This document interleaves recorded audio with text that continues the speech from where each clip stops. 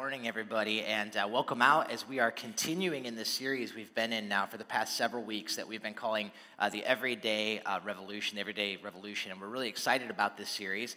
It's been a blast to be able to kind of go through this here together for the past several weeks, but I do want to just say that if you are just tuning in or if you're a guest with us this morning and you missed the past few weeks, let me just kind of catch you up to speed with what it is that we've been talking about. So just as a quick recap, what we've been doing in this series, we said, is that we're studying and we're looking together at something in the Bible that is sometimes referred to as the household codes. And so that's what we've been studying together, is these passages in the Bible that are sometimes referred to as the household codes. And really what that's talking about is it's talking about a selection of different passages of Scripture that you'll find in the New Testament.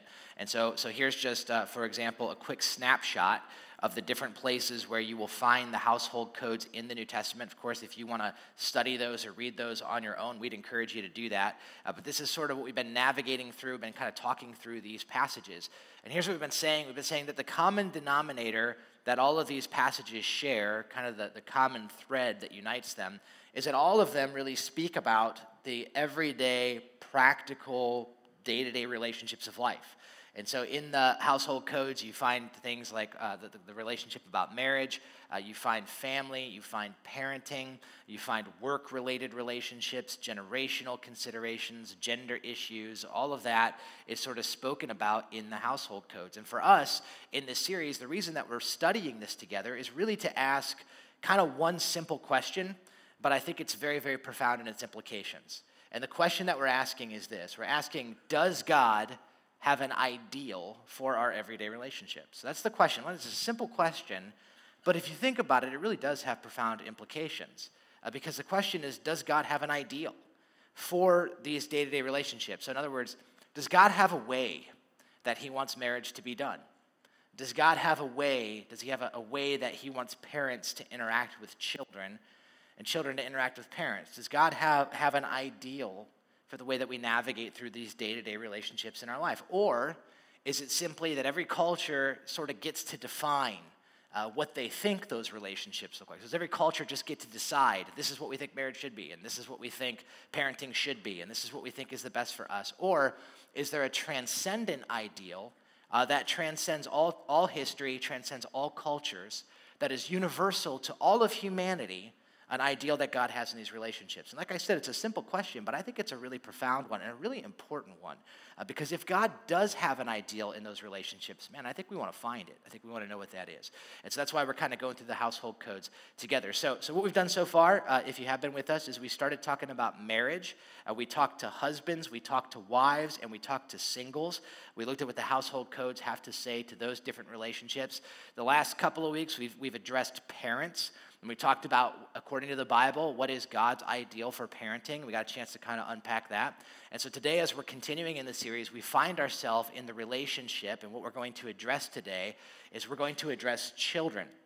And we're going to talk about how do children interact with parents. Okay, so what do the household codes teach about this? Now, I am pretty excited about this conversation, and the reason is because of all of the household codes, this one really does apply to everybody in this room. Right? When we were talking to wives, when we were talking to husbands, not everyone in this room is a wife, not everyone in this room is a husband. When we were talking to parents, not everyone in this room is a parent. But the one thing we all share in common is that every single one of us is a child in one way or the other, right? So just a quick survey by a show of hands. How many of you are a child who was born to parents? Just out of curiosity. Yeah, okay, so that's 100% of us, right? So this immediately applies to all of us. Now, of course, childhood and what it means to be a child is going to look different. And so maybe for some of you, you're a child who still lives at home. Maybe you're an elementary school student, you're a middle school student, you're a high school student. And of course, that would qualify as a child for sure. However, there's also different stages in childhood. Some of us are grown children. And so maybe you have your own home and you have your own children and you're in that phase, but you still have your parents. And maybe for you, your parents are older, they're grandparents now, and you're in a different season with them. But that still qualifies as being a child. Maybe for you, you're in a place right now where your parents are in the kind of the final season of life, and you're navigating that with them, and you're playing the role of caregiver in some ways, and it's a different season for you, but it's still childhood. Maybe for you, you lost your parents, or you've lost one of your parents, and you're trying to navigate through that now. but you're still a child, no matter how long you live. As long as you're alive on this earth, you're a child to your parents. And I think today's conversation, we're going to see that what the Bible has to say about how children interact with their parents applies to all seasons. Whether you're a young child or whether your parents have passed, I think that what we're going to find today is that there's something for everyone here. Now, before we jump into this conversation and we talk about how children are to interact with parents according to the Bible, I think it's probably worth me just mentioning that I just want to be considerate, that I understand that there are many, many, many different circumstances that are represented in this room and represented in our church throughout the 4 services. And so I know for some of us, for example, maybe for you, the way that you grew up, when I say that children need to interact with their parents in a certain way, maybe you grew up in a home where you had both biological parents present. They were the ones who raised you, and maybe for you that was normal. And that's great, but I know for a lot of people that that's not normal. There is no normal anymore. And so maybe for some of you, you grew up in a home where it was a single-parent home. And so maybe your mom raised you, or maybe your dad raised you, or maybe your mom was somewhat involved, or your dad was maybe not involved, and I think there's a lot of different things there. Maybe you were raised by step-parents, right? Maybe that was kind of your equation. Maybe for you, you were raised by your grandparents, or you were raised by adoptive parents, or you were raised by whatever it might be. And so because of that, when I say that today we're going to talk about how children interact with parents, some of you are saying, yeah, okay, but like which parents are you talking about? Because I have step-parents, and I have biological parents, and I have all kinds of, my grandparents. And let me just say this, that today, when we're talking about how children interact with parents, what I'm primarily talking about, I think what the Bible is primarily talking about, is those who had the most crucial role in our upbringing, those who were the most involved in our upbringing, okay? And so I want you just to kind of think through that filter in your experience. However, I think it's also worth saying that I think what the Bible has to say about children and parents actually applies to all parents. And so whether they're your grandparents or your step-parents or whether they're your parents-in-law, I think all of this is going to apply what we kind of see today. So I think it's worth saying. Just want to be sensitive to that because I know there's a bunch of different scenarios that are represented in this room.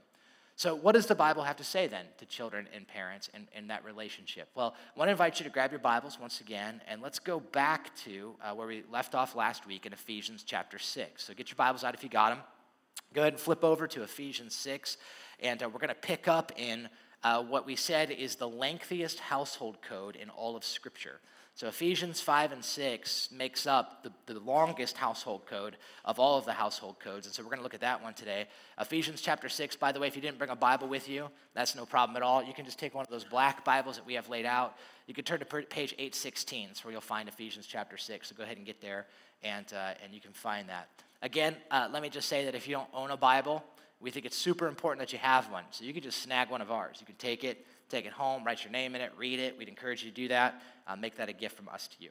So Ephesians chapter 6, page 816. Now, as you're flipping there, quick background again, it's the lengthiest household code. It actually starts in chapter 5. The Apostle Paul starts by talking about marriage. He talks to husbands. He talks to wives.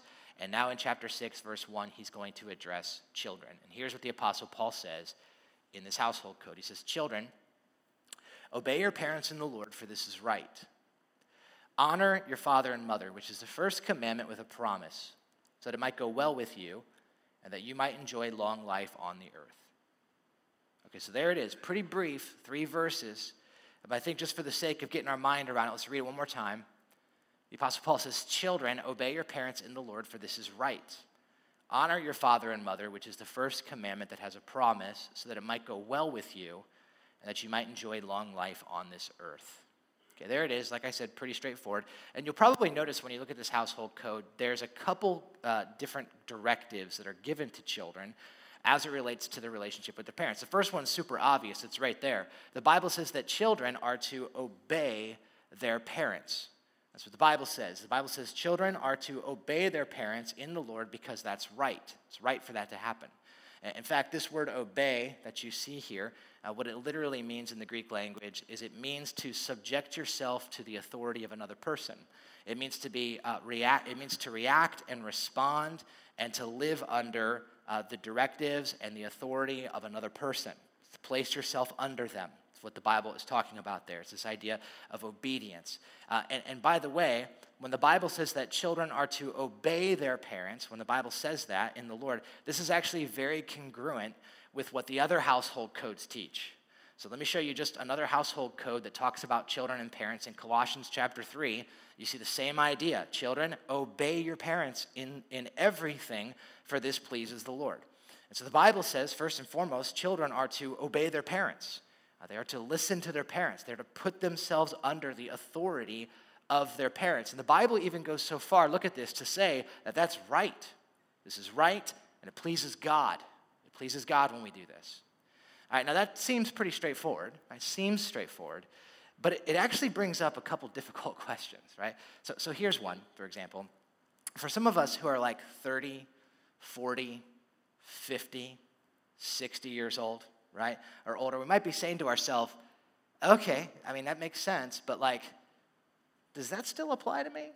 Right? Am I supposed to, I'm 30, 40, 50, I have my own kids, I have my own house, maybe even have your own grandkids. You're like, does God want me to obey, to submit myself to the authority of my parents? If I'm like 50 and my mom calls me from Florida and she's like, honey, I want you to paint your walls blue and I want you to get a haircut today, then I'm like, well, I guess I have to do that because it pleases God and because it's right. Like, is that what the Bible's saying here? So it creates an interesting question, right? How about this one? Here's another question. Notice the Bible says, children, obey your parents. Look at this. In everything. In everything. And some of us are like, everything? Like everything. Like, what if my parents are asking me to do something that is like blatantly against the law or is against what the Bible says? Like, what if my parents are like, honey, I want you to lie and cheat and steal today, and then later on I want you to make me up some meth. Like, do that. Like, are we just supposed to like accommodate that request and be like, well, okay, God wants me to do it and everything? Like, how far are we actually supposed to go with this, right? Well, let me just help clarify a couple things. First and foremost, I think it's important to notice that the Bible says that we are to obey our parents in the Lord. So what that means is that, of course, our first authority, the first person we submit to in everything is God. And so if anything is in violation to his scripture, then of course we want to obey God before we even obey our parents. That's what the Bible would say. So it's important that we recognize that. But I also think it's very clarifying. We actually alluded to this a couple weeks ago. When the Bible uses the word children here, commentators agree that the word that's used there is actually referring to a very specific season of childhood. It's really referring to children who are underneath the roof and the authority and the jurisdiction of their parents. You have to remember the context, right? This is a household code. So the Apostle Paul is addressing different members of the household. And so the assumption is that the children are those who live in the house of their parents, okay? So when the Bible says that children are to obey their parents, he's actually speaking about a very specific season of childhood. So what that means is this. If you're a middle school student, if you're a high school student, if you're an elementary school student in this room right now, and you live at home and you live with your parents, it is God's will for you, it is God's design for you that you obey your parents. The first time, every time, and with a happy heart. That's what God wants from you. It pleases God. That's right to him. And even if you disagree with the rules, even if you're like, well, I don't like those rules, or even if you're like, you know what, when I grow up, I'm never going to have that rule. That's fine. But while you're with your parents, you have to recognize that they are God's chosen people in your life for the season of life that you're in. And it pleases God that you obey them the first time, every time, and with a happy heart. It's a good thing. Now that some of us are saying, okay, that's fine and good. But like, what about some of us in this room who maybe are older and, you know, we're in college or we're out of school or we have our own families? Like, what's our role with our parents? After this stops, then what happens? Well, the interesting thing is if you look at this passage, you will notice that there is a application to a larger universal truth about parenting that applies to all children of all ages at any stage in any part of the game. Now, what am I talking about? Well, I think when the Bible says that children who are under the household of their parents are to obey their parents, that's actually an application to a bigger reality, which is true of all children, and that's this. Notice the Bible says this, that we are to honor our father and mother. We are to honor our father and mother. So in other words, what is it that every child, no matter what age or what stage you're in life, what is it that every child owes their parents according to the Bible? What is it? What is the common center that is consistent whether you're a toddler or an adolescent, or whether your parents have passed, or whether your parents are in the final seasons of their life, or whether you're a grown child. What is the common center of your relationship with your parents that God wants all children to do to all parents? Here it is. God wants children to honor their father and mother. This is what God wants of all children, of all ages, at any stage, at any age in the parenting, in the childhood process, is God wants us to honor our parents. Now, here's the thing about this. This actually is a very complicated thing. The commandment to honor our parents is a complicated thing, and it oftentimes brings up a whole bunch of emotion and a whole bunch of questions. And here's what I mean by that, okay, just to illustrate what I'm talking about.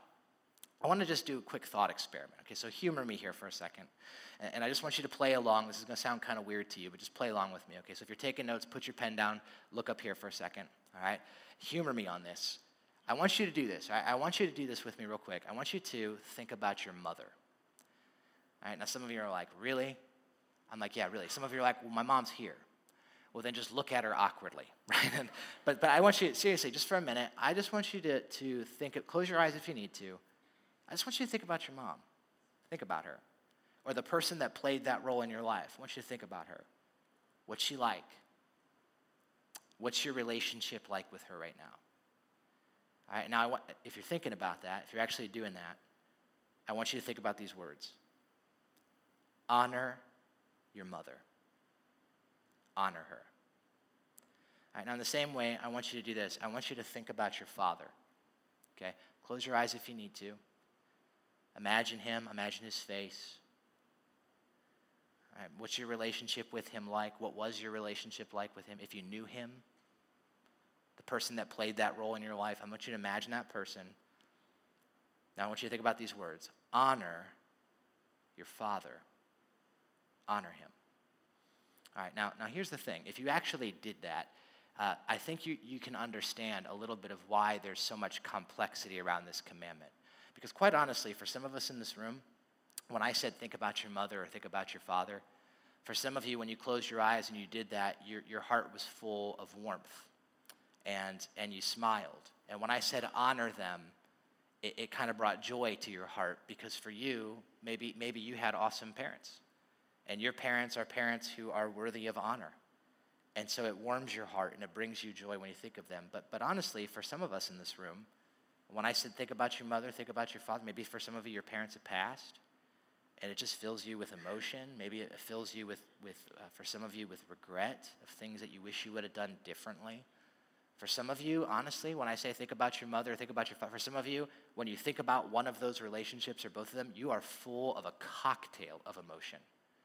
And there's pain, and there's hurts, and there's annoyance, and there's all kinds of weird stuff that's coming up in you when I say think about your mother. And for some of you, quite honestly, when I say honor them, when I say that, you bristle at that a little bit. And you're like, I don't know, man. I don't know about that.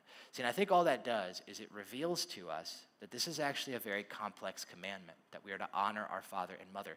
Just think about it for a minute, okay? The relationship with our parents, I would say, venture to say, is probably the most formative and most important relationship that paints the way we view the world, the way we view ourselves, and the way we view God.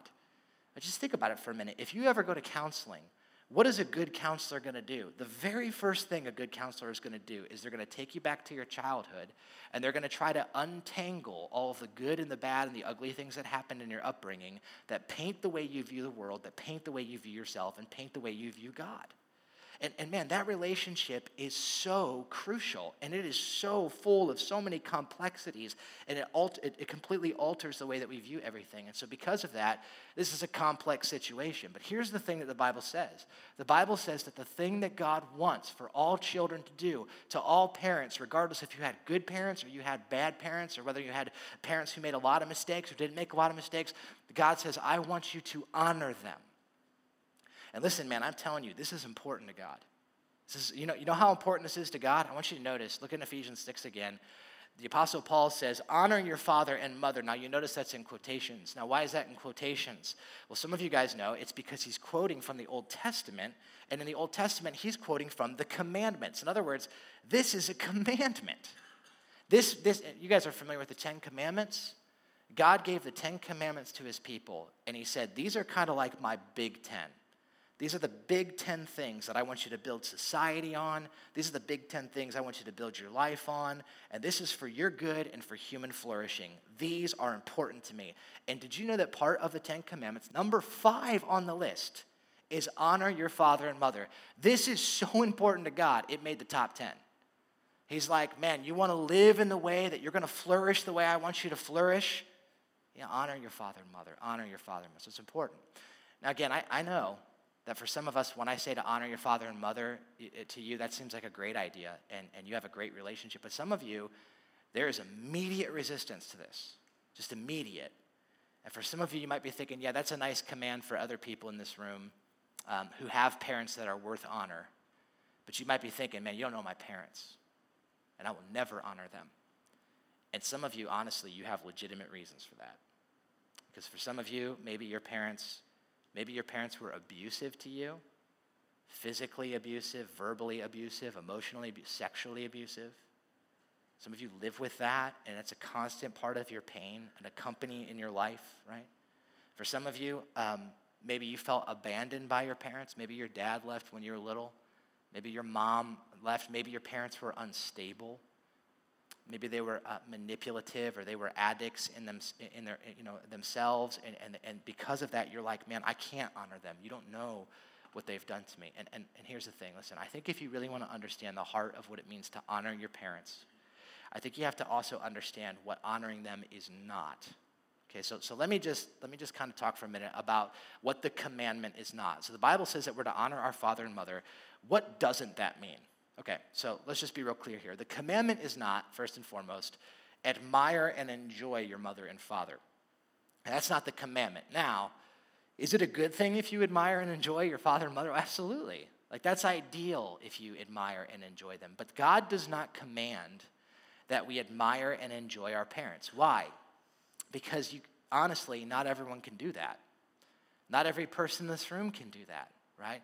To say, for some of you, to say that you admire your parents or you enjoy them would be to deny the truth about your relationship with them. And quite honestly, for some of you, you can't admire your parents because it would be wrong to admire them. Some of your parents are not admirable. Some of your parents have maybe done very, very, very evil things. And because of that, to admire them would be wrong. And so the commandment is not admire and enjoy your parents. The hope is that you do admire and enjoy your parents. That would be a wonderful thing, but that's not the commandment. In the same way, the commandment is not trust your mother and father. It's not what God says. God doesn't say trust them. And again, why can't God command that? Well, because once again, not every parent is trustworthy. Like I said, some parents are manipulative. Some parents are unstable. Some parents maybe are addicts. And so because of that, you can't trust them with your children or your finances. You can't. And sometimes the healthiest thing you can do as adult children is draw barriers in your relationship with your parents. This is a healthy thing. It's an awesome thing if you can trust your parents, but that's not what's commanded. In the same way, it's not commanded that you deny the faults of your mother and father. That's not the commandment. The commandment is not, hey, suppress and repress and deny and ignore the faults and the failures and the hurtful things your parents did and just put on a happy face and pretend like everything they did was perfect. That's not what the Bible says either. Why? Because that's not possible. That's not possible. Every parent is a flawed parent because every human is a flawed human. And so because of that, the commandment is not just to deny the faults of our mother and father. So what is the commandment? Well, here's the commandment. You guys know it's to honor our father and mother. And I believe that the reason that God commands this is because this is something that everyone can do. Whether you had awesome parents who were stellar or whether you had parents that were very hurtful and caused a lot of pain in your life, you can honor them. You can honor them. Every single one of us can do this. So the question then is, okay, well then what is honor? What is that exactly? Well, let me give you just a couple quick definitions. But the word honor itself, this word, if you were to pull it back into the Greek language, it literally means to ascribe worth to something. That's what it means. It actually was a word that was used in the marketplace. So think about it. If you were selling like goods, what you would do is you'd want to put a price tag on something. And so to put a price tag on something, you would have to ascribe value to it. You have to ascribe worth. That's actually the same word that's used about honoring our parents. It's to ascribe worth to them. It's to ascribe value, that as God has placed these people in my life, God in his sovereignty, your parents were not a mistake. God gave you the parents that he did for a reason. And so I can ascribe value and worth to the position that God has placed them in my life. In fact, here's just a one-sentence definition. If you're taking notes, you can jot this down. I think biblically what it means to honor is this. I think honor it's a decision. Now, notice I said decision. This is not an emotion. This isn't a feeling. This is a choice. I'm going to honor my parents. It's a decision to highly esteem. I'm going to put value on this. I'm going to ascribe worth to them. As the people that God has sovereignly put in my life, I'm going to ascribe worth to them. It's to highly esteem my parents, and it's to treat them with dignity, and it's to treat them with value. That's what it is. I think to honor them it's a decision that I'm going to highly esteem my parents. I'm going to treat them with dignity and with value. Now, that might beg a good question. Some of you are like, okay, all right, so practically speaking, how do I do this? Practically, how do I honor my parents? And I want to give you some thoughts, but before I give you those thoughts, I do want to just say that I think to honor your parents, honestly, it's going to take a lot of prayer. It's going to take a lot of creativity. It's going to take a lot of thoughtfulness because, quite honestly, not every scenario is the same, like I mentioned earlier. And to honor your parents might look different than what it would look like to honor my parents because people respond to things differently. But I do think there are some universal things we can consider that come from the Bible. So here's just some practical ways that we can honor our parents. All right, so here's the first one. I think this comes right out of the Bible. I think one way we honor them is we honor them in our speech. We honor them in speech. Now, what am I talking about? Well, here's what I mean.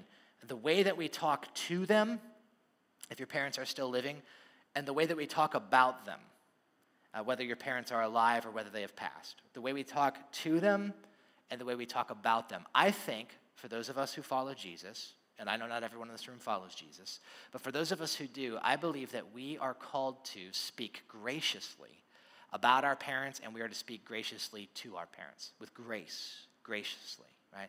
It's actually kind of interesting. The word honor, for honoring your parents, is the same idea in the Bible when the Bible talks about how we are to honor those who are placed in authority in our lives.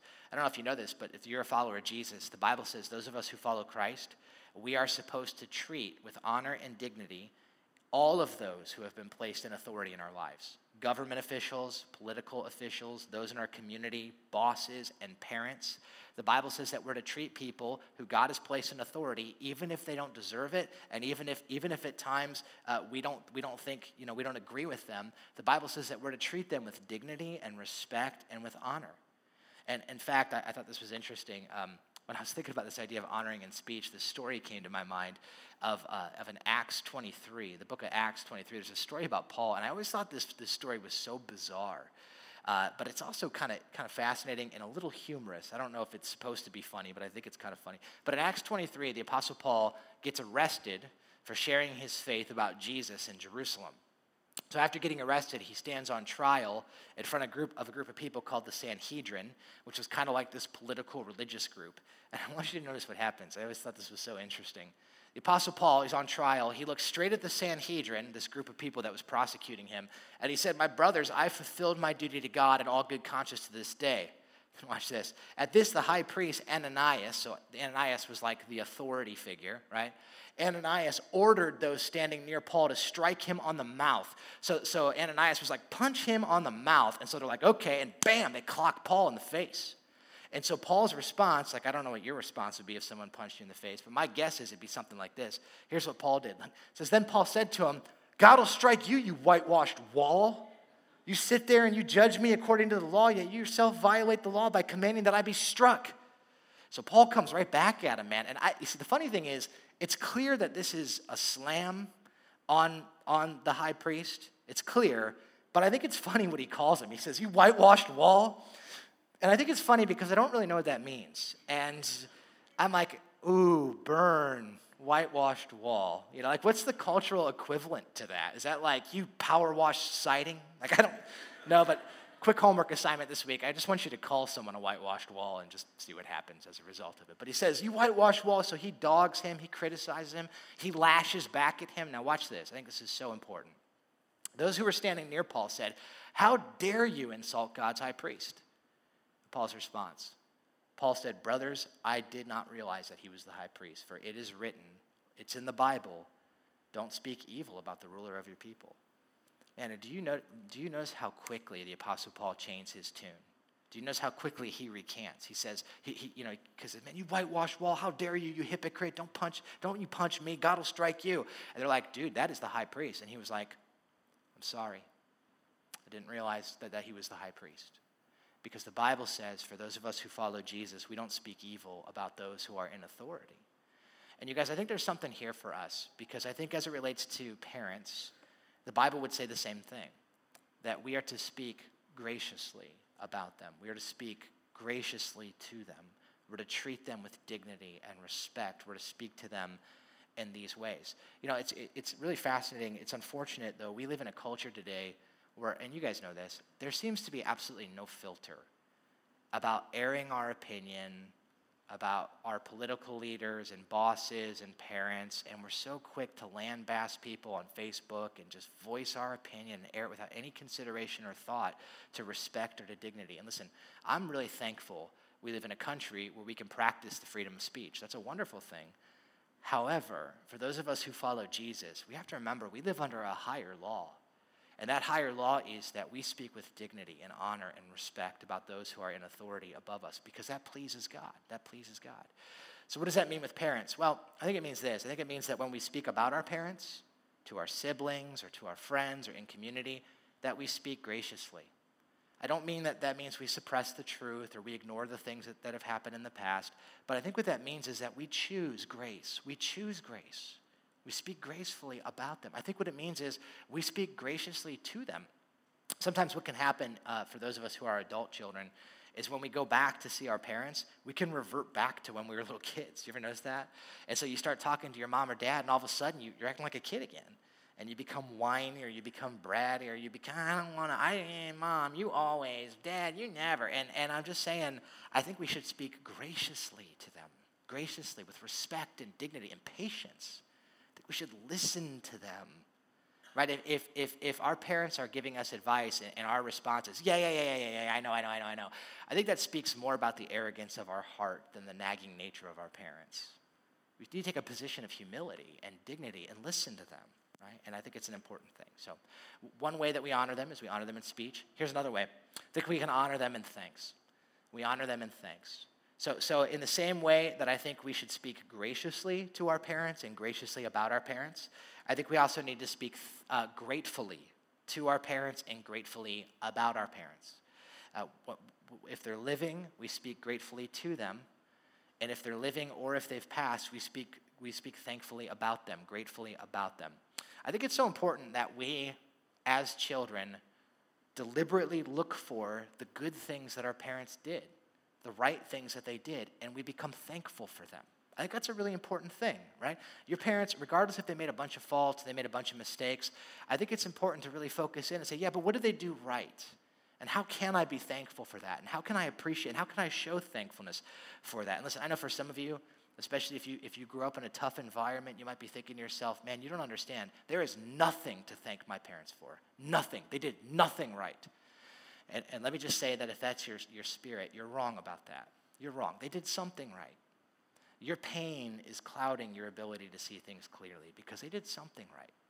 Some of you are like, man, my mom, she was never at home, ever. I practically raised myself. She did nothing right. And I'm like, well, you had a home, right? Well, yeah. Well, okay. There's something that you could be, your parents provided for you, at least those things. You could be thankful for that. My dad, he was so strict. His rules and his regulations, he never said he loved me. He never said he was proud of me. Never did anything right. You're like, well, I happen to notice you're a very disciplined person. You're really good with your finances. Where'd you learn that from? Well, my dad taught me. Well, all right. There's something. They did something right. Listen, at the bare minimum, it's interesting. There's this article that came out from the U.S. Department of Agriculture a couple years ago, and they through statistical analysis, they figured that each child that is raised from birth to 18 years old costs parents on average $250,000 per child. Okay, that's before college money is involved. I'm watching the parents in this room nodding their head. They're like, yeah, man, carry the one. Yeah, that's about right. About $250,000, right? And so let me just say that before you get all angry with your parents and upset about them, When's the last time you dropped $250,000 on somebody, right? They did something right. They did, like college students, high school students, if you were to calculate the amount of money you've ever spent on someone else, like what would it be? $50, a Starbucks gift card this one time. Like they dropped $250,000 on you. So if anything, you could just be thankful for that, and you can go buy them dinner or buy them lunch and say thank you for that gift. You can always look for just something to be thankful for. I think Steve Jobs understood this. Steve Jobs, you guys know the CEO and the founder of Apple Corporation before he passed away. I'm not sure if you're real familiar with his story, but he actually didn't know his biological parents. He was given up for adoption at a young age. And so before he passed, he wanted to find his biological mother. And so he ended up finding her, and the story is really interesting. You can read about it online, obviously. But in an interview, before he found his mother, interviewer was asking him, why do you want to find your mom? And this is what he said. I thought this was so good. He said, I wanted to meet her, mostly to see if she was okay. Then look at this. And I wanted to thank her, because I'm glad I didn't end up as an abortion. She was 23, and she went through a lot to have me. I thought, man, talk about a grateful attitude. Here's someone who did not even know his mom, but he says, you know what? She was 23. She didn't know what was going on. She could have aborted me, and she sacrificed of herself to bring me into this world and to give me life. And I guess he ended up meeting her eventually, and when he met her, she was full of remorse and regret, and she was apologizing to him, and he said, no, don't apologize. He said, I ended up fine. I had a great childhood. I just want to thank you for not aborting me.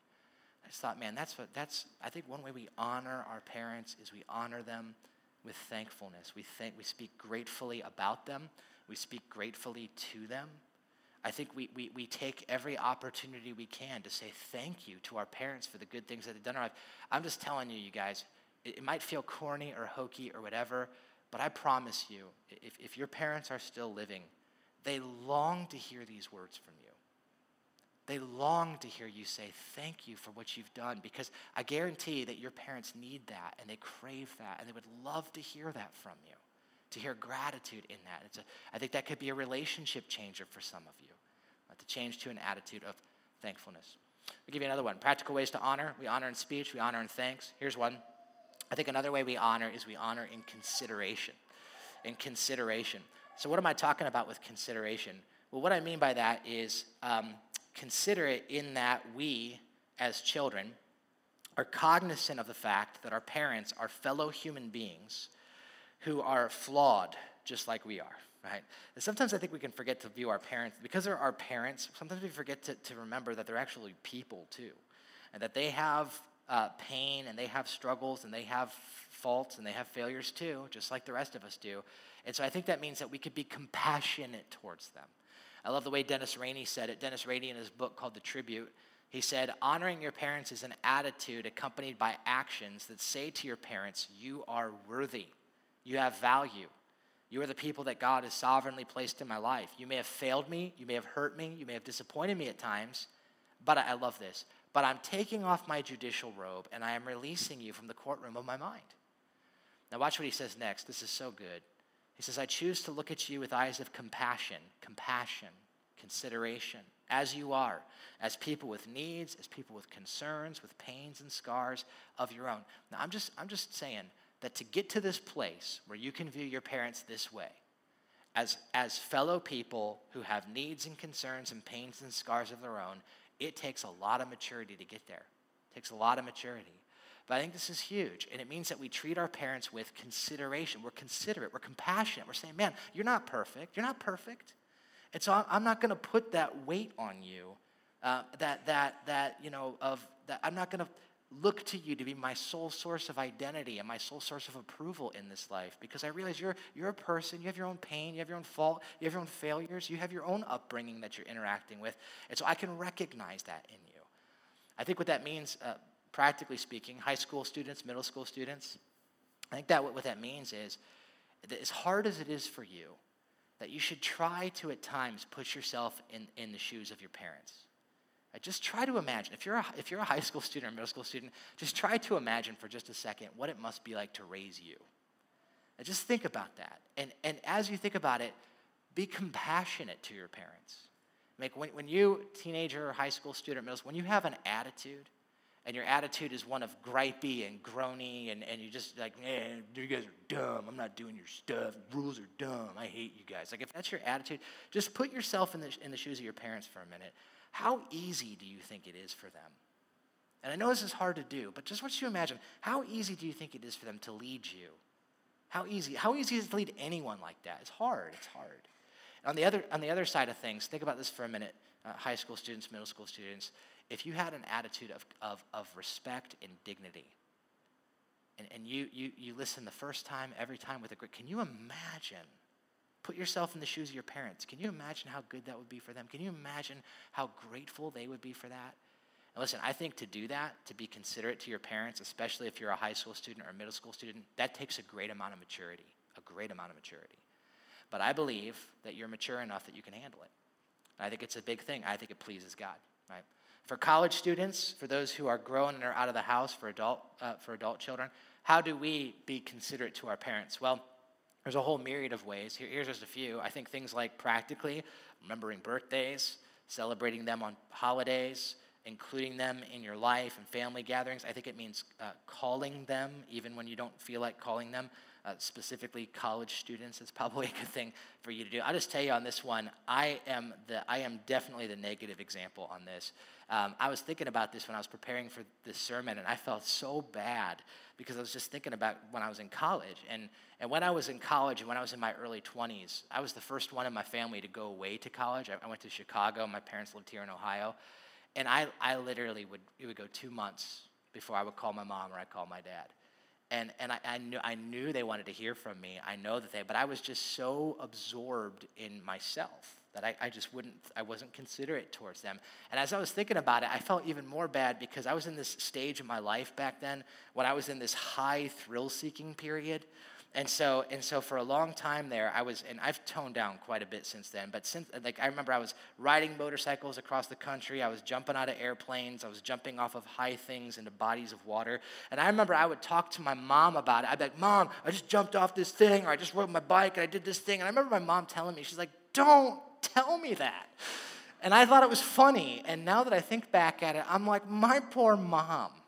The stuff I put her through, I probably single-handedly built her faith more than anyone else because I was just like, man, and I just think about it, and I just was not considerate to her at all. And so college students, I think, and adults, I think it means, man, we're considerate of them. They probably want to hear from you.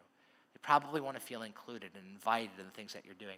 Quick side note, by the way, I just thought that this was worth mentioning. If you're a high school student or you're a college student, and the only reason I'm saying this is because I used to lead the college ministry at one of our other campuses for 7 years. And when I was leading the college ministry, I used to have high school students and college students come to me, and they would say that they would be all fired up about Jesus. They would be like, man, I finally found faith for myself for the first time. And they get real amped up about following God, and they get real amped up about following Jesus. And they would come to me, they'd say, Tony, man, I am so fired about Jesus, but my parents, they don't know Jesus. Or my parents, they think they know Jesus, and they go to church, but they didn't do it right. And so I'm going to go home, and I'm going to preach to them and tell them how they did things wrong and how they need to come to Jesus now. And I remember so many times I would just say, don't do that. Do not do that. That's not the best play in the world, is to go and tell your parents how they did everything wrong now that you've been out of the house for 6 months. Like, don't do that. And so what I'd say is, hey, listen, if you want to honor your parents, listen, if you really want to show the love of Jesus to your parents, if you want to witness to your unbelieving parents, I said, here's what you need to do. And if you're in that situation right now, here's what you need to take notes if you need to. Go home, do the dishes, make your bed, clean something without being asked. And I guarantee you, your atheist parents will believe there is a God in heaven and that he is in your midst, right?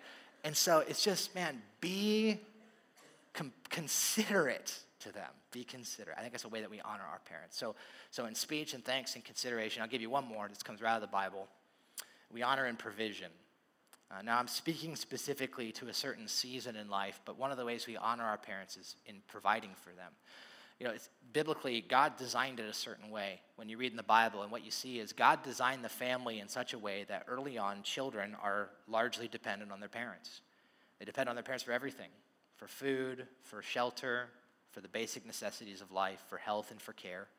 And the Bible seems to tell us that later on in life, there's a shift that takes place, and children are God's given method to help provide for aging parents. It's how God designed it to be. In fact, I'll just show you what it says. In 1 Timothy chapter 5, the Apostle Paul says, "But if a widow or a widower, in that case, someone who's later on in their life, probably in the final season of their life, if they have children or grandchildren, they should learn, first of all, to put their religion into practice by caring for their own family and so repaying their parents and their grandparents, for this is pleasing to God." I want you to notice the language here.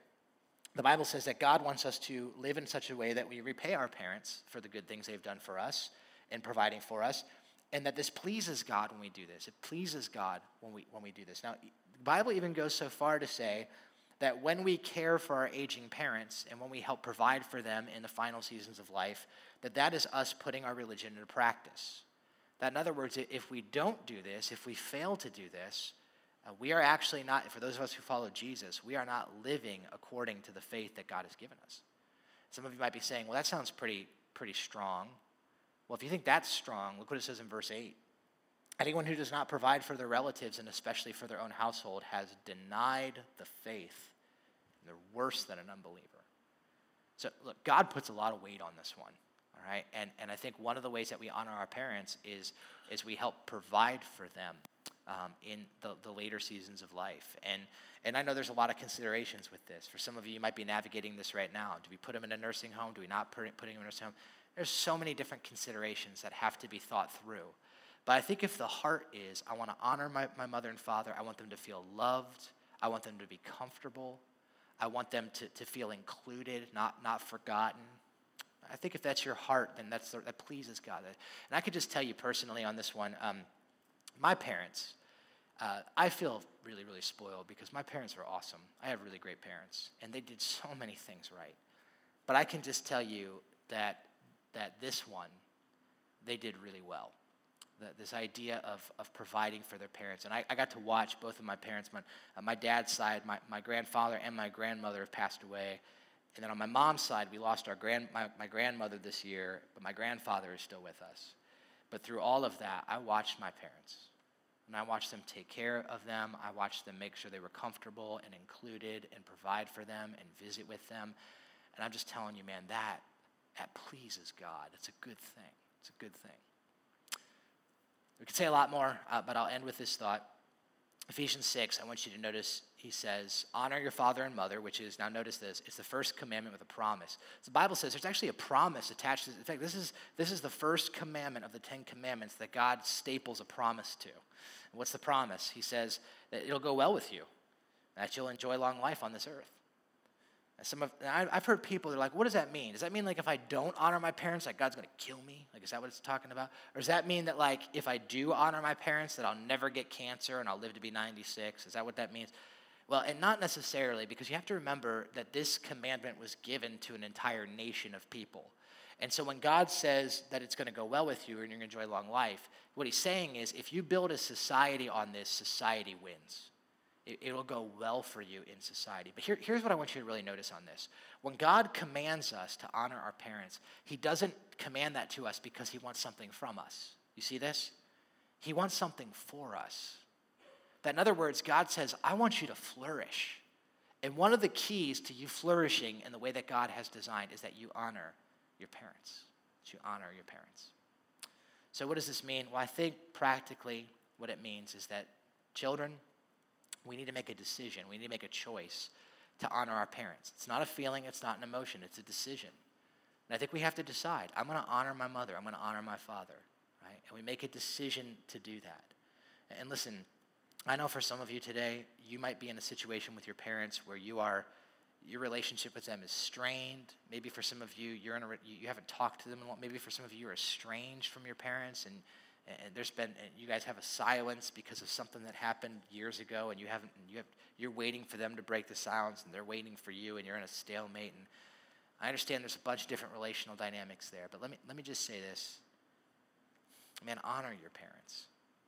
You take the initiative. If you're a follower of Jesus, you take the initiative to honor your mother and father. In fact, if I could even do this, if I could beg you, because I'll just tell you, I've sat with too many people preparing for the funeral of their mother or their father, who have written a tribute to their mom or dad, and in tears, I can't tell you how many times this has happened, and in tears they looked at me and they said, I wish I would have done this when they were living. I wish I would have said this when I could. And I'm just saying, man, don't be that person. Don't be that person. You can say it now. You can honor them now. Some of you are like, man, even if your parents, if they give you no indication that they want your honor or that they want to receive your honor, don't believe them. There is something in the heart of every parent that desires this, to be honored by their children. And so honor your father and mother. So for some of you, man, what does that mean? I think for some of you, it might mean that maybe you need to get a phone call in. Maybe you need to write a letter expressing thanks to them, expressing gratefulness to honor them. Let them know how you feel. Don't just let it sit inside. Let them know. Maybe for some of you, what it means is you need to break the silence. Maybe you need to be the one that apologizes. And some of you are thinking, well, they were the ones that's wrong. I'm waiting for them. Don't wait for them. There's not enough time. There's not enough time to let this sit. It pleases God to honor our father and our mother. Now, some of you might be thinking to yourself, man, we should have heard this message 2 years ago. We should have heard this message 10 years ago. My parents have passed. It's too late for me now. And let me just say, I don't think it's ever too late to honor your parents. Honestly, I don't think it is. Because you can still honor them in the way you speak about them, in the way that you're thankful for them. Here's a couple suggestions I would encourage you to. Maybe this. Maybe what you want to do is get it on paper. Write down, if your mom or your dad has passed, write down all that they meant to you and all the things you wish you could have said to them. And next time you have a family get together, like if you guys are gathered around, Father's Day or whatever, pull out the letter and say, you know what, guys, this might sound kind of weird, but I just want to read this. And I just want to take a moment to honor. I know Dad's not with us anymore, but I just want to take a moment. I just want to talk about what he meant to me and how important he was to me. And honor him. Maybe do that for your mom. Maybe for some of you, maybe you go to the graveside of your mom or your dad or whoever it was that was key in your upbringing. You bring your kids with you and you read, there's some stuff I wanted to say to Grandpa now that he's gone. I want to say it in front of you guys because I want to honor him. You can do that. And I think that pleases God. And by the way, I would encourage you to do this in front of your kids because the way that you honor your parents is the way they're going to honor you. And it is a generational thing. And I think it's really important. Okay, I'll ask the band to come up, and as they start to make their way up here, I just want to close with one final thought, and then we'll pray. And here's kind of the final thought I want to sort of close with, and that's this. Everything that I said today about honoring our parents is actually not possible if you do not first yet understand, and if you have not first yet come to God as your perfect Heavenly Father. You cannot honor and love and forgive your parents fully until you come to God and interact with him as your perfect Heavenly Father. Because as long as you're looking to your parents to be your source of identity or your source of acceptance or your source of approval in life, I don't think you're ever going to be free to forgive them and love them the way God wants you to. I think the only way you can do that is when you come to God as your Heavenly Father and realize that he is the only perfect Heavenly Father. That when you can find your approval in him and your satisfaction in him and not in your earthly father or your earthly mother, it's only then that you're free. That you're free to love them and to see their flaws and not take it personal, but to be able to love them through those things. And so I would encourage you, if you're a person that's never put your faith in Jesus Christ, if you're a person who's never known God as Father, you can do that. You can do that. That is available to you today. And there's no magic formula. You can just talk to God. And you can just say, God, I want to accept your free gift of forgiveness in my life. I want to interact with you, and I want to know you as Father. And just talk to him between your heart and God's heart and start to pursue him that way. Let's pray together. Well, God, I just want to say thank you that as it relates to this dynamic between children and parents, that once again, Father, you've given us what we need to know how to navigate in those relationships. God, your word, it's a light and a lamp. It guides us and it directs us and it helps us know how to experience the flourishing that you want for us in this life. And one of the key aspects of flourishing is, God, that we honor our mom and dad. And I know for some of us in this room, that's easy because our mom and dad are honorable people. And Father, we're thankful for that. And for some of us, it's difficult. For some of us, God, it takes a large faith to be able to to respond to you instead of react to our parents.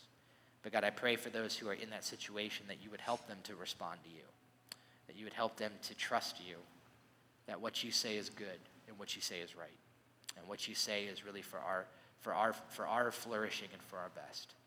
So God, give us courage. God, give us strength.